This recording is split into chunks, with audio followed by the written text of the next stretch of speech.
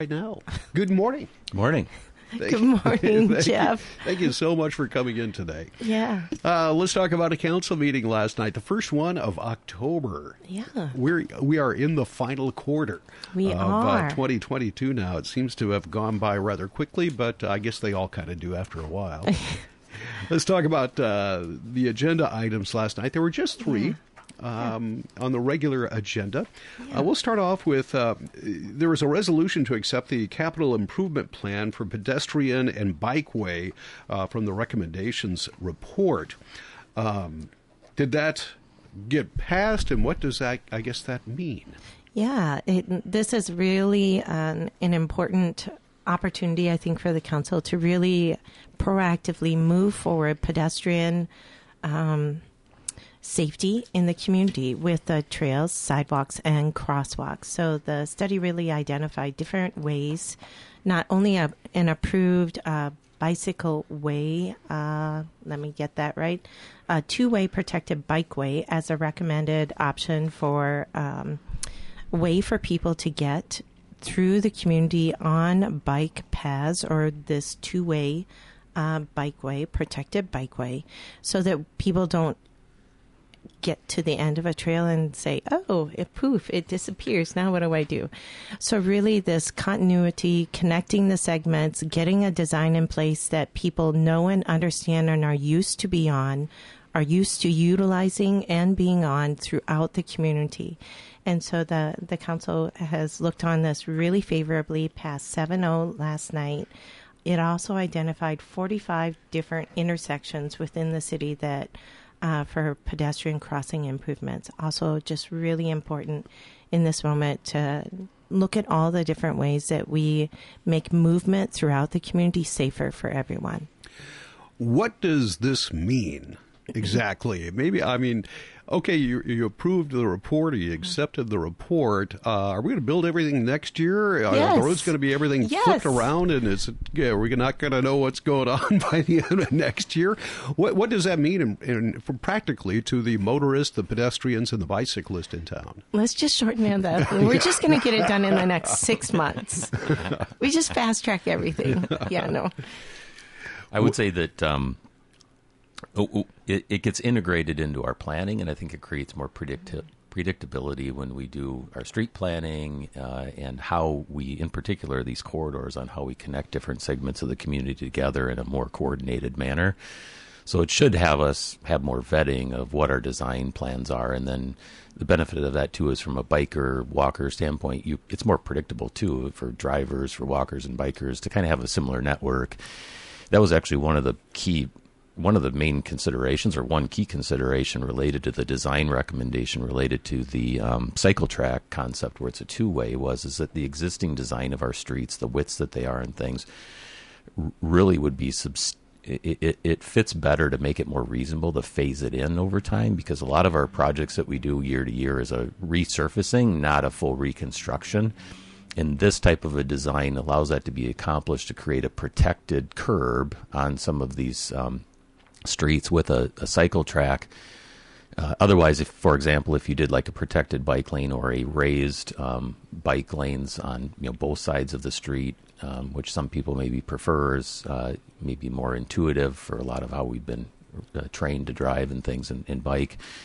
The challenge with that is it's so expensive. It would be really difficult to implement and would take a really long time. And so this is going to be a much quicker way also to integrate changes that's going to create much greater safety. And we'll see, the protected bike lanes in particular really creates a more comfortable riding, where people of all user types, kids, older people, more novice users of bikes, are going to be way more comfortable with that type of a protection in there. And so that was a key part of the design considerations, but it allowed to get implemented more quickly with that.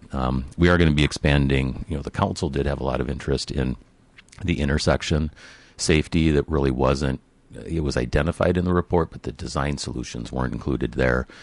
So for next year's design project, it'll be integrated in our feasibility report processes like we typically do, but we're going to add an additional phase of study for the next 5 year, next year, to take a look at the intersection design issues to continue to look at improving safety for all people and users in the community. I'm still, I guess, trying to wrap my head around what that's going to look like. And according to the report you had, I've just kind of looked into it. Some of the streets that this affects, hopefully I'm interpreting this right, so correct me if I'm wrong, would be some of the main streets: Prairie Street, Nevada and Maple, Heritage Drive, Adams Street and Roosevelt Drive, Lincoln Street, Armstrong Road, Washington, and 8th Street East. What is that going to look like? Is there going to be like on the right side, 2 lanes, one going each way for bicycles with some sort of cement or concrete barrier? Is that what we're talking about here now? So it'd be like a little 2-lane highway on the side of the road? Yeah, I would say for the most part. I think Armstrong Road, you really identified one there where I think there are a couple different designs that are recommended for Armstrong Road. One is that's a portion of it. No, I don't remember whether that's truly that's a county road or a city road, right? So we need to work with our partners on some of this stuff. But it's really you identified those roads in there that will connect the community as a whole, from the north side to the south side, from the east to the west, and also connect to the Milltowns Trail from the west side. So the west side currently really doesn't have we have a way to get to the Milltowns Trail, but you have to cross Highway 19 or you have to cross Highway 3. And so that whole segment of the community there, unless you're at a stoplight or one of multiple meals flashing lights on Highway 19 there, it's a little difficult to get across. So we're really trying to connect all segments of the community again, so that if you want to get on your bike and ride for a while even within the city of Northfield, there's a safe way for you to do that.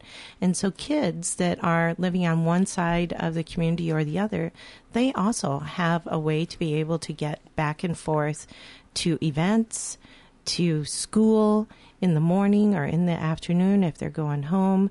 We're just creating a more connected bikeway throughout the whole community for people to be able to get back and forth. You mentioned Armstrong Road, and that's kind of stuck out for me as well, because there's a bike path right next to it, all the way down Armstrong Road. Yes. So here's the section of Armstrong Road that it really identifies is that where you enter Seckler Park. Okay. So the trail is really identified to start from that entrance and go north to Highway 19. And then cross Highway 19 and connect in with Lincoln Street. Okay. So it's not the full length of Armstrong Road. It's just where it begins in the cul-de-sac there, which is right behind Quick Trip. No, not there. Okay, so it'll continue back by the compost site. Oh, okay. Start there instead of going into the Seckler. It would go the other way?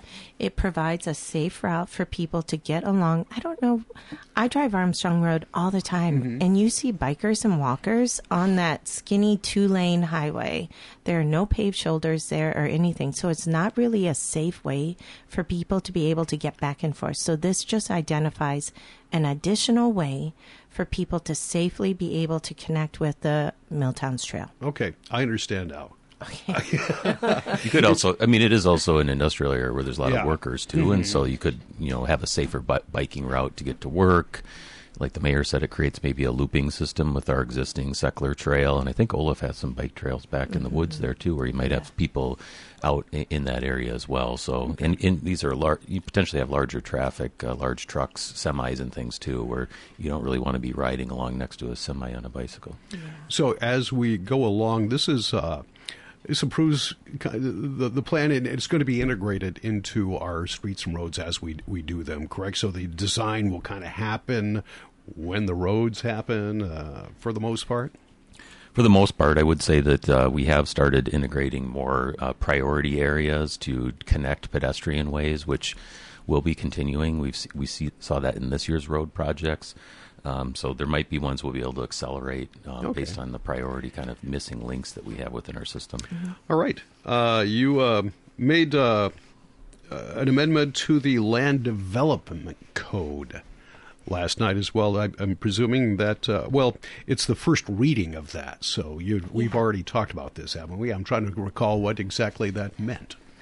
Yes, there's been a lot of work on the development of this ordinance. This really originated from our HPC, our Historic Preservation Commission, and Reve Needham, our Assistant City Planner, has really been shepherding this forward here to look at the historic preservation review procedures.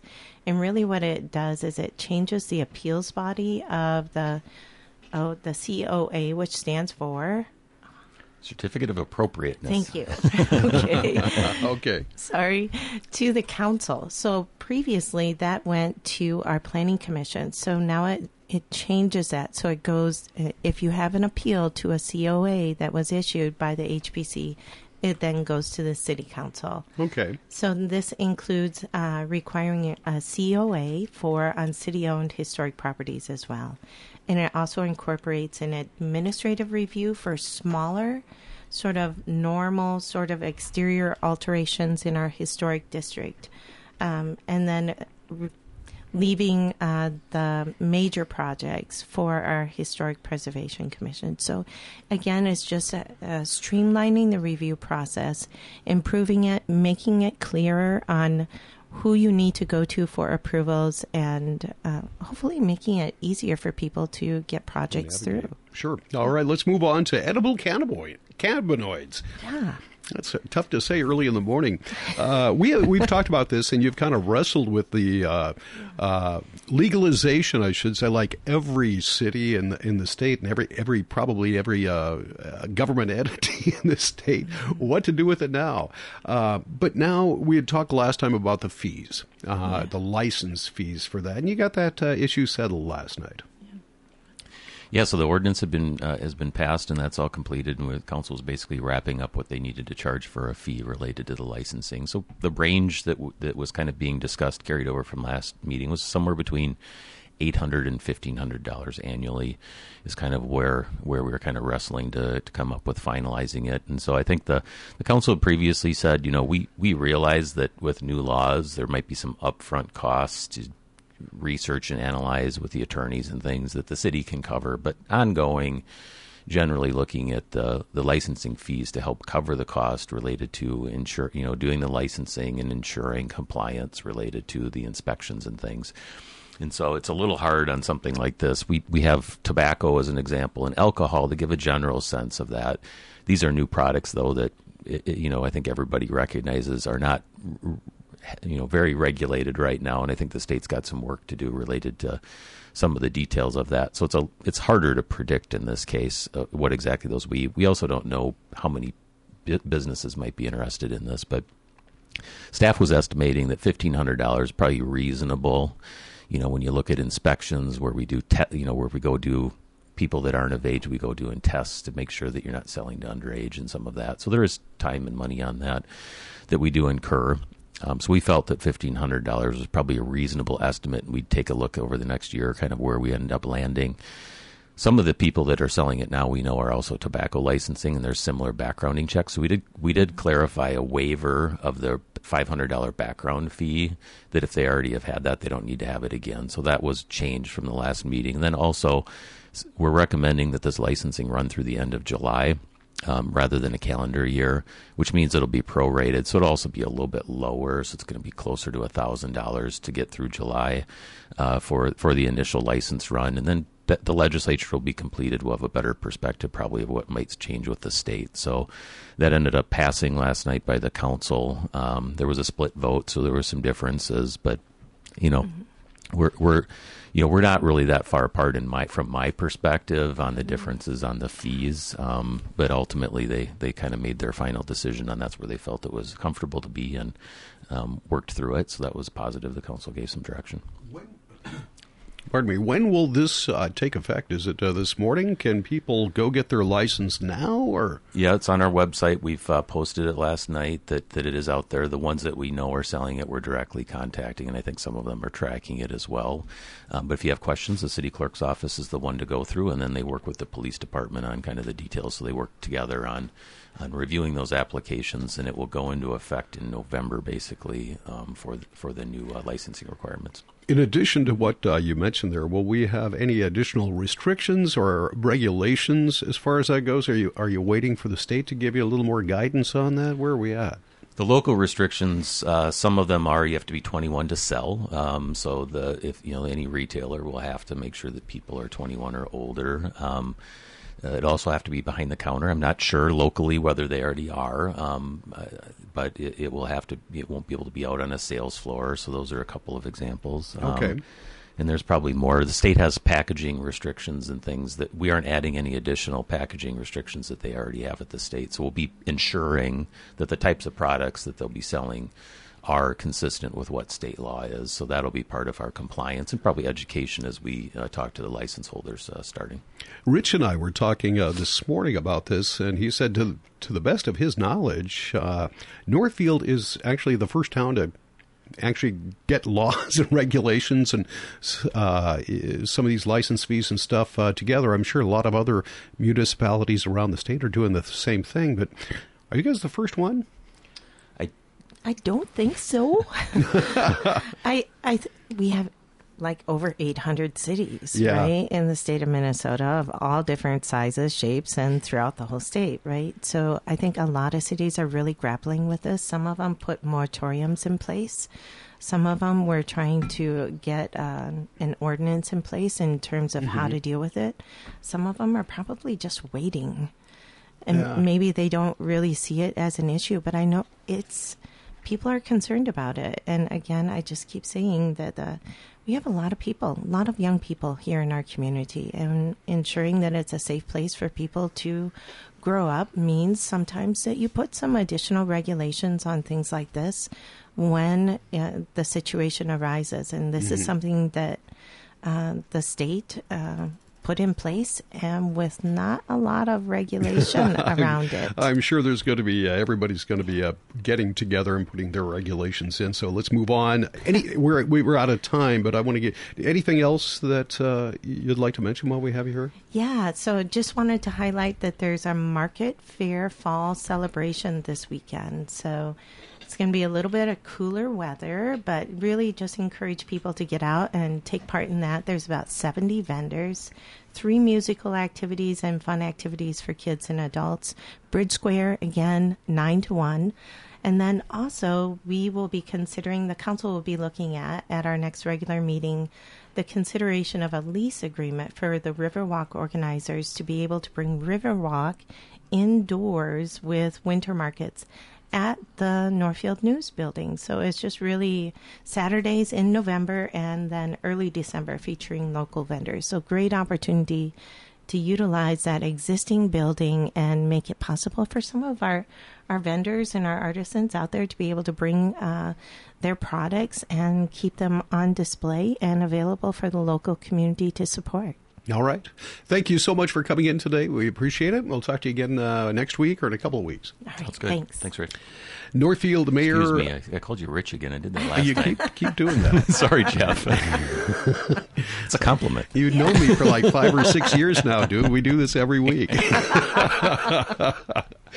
All right. That's going to do it for this segment. We're going to take a break. We'll come back and talk news with Tim McNiff, news on the side of sports, and Rich with local news in 1 minute. Minnesota News Network on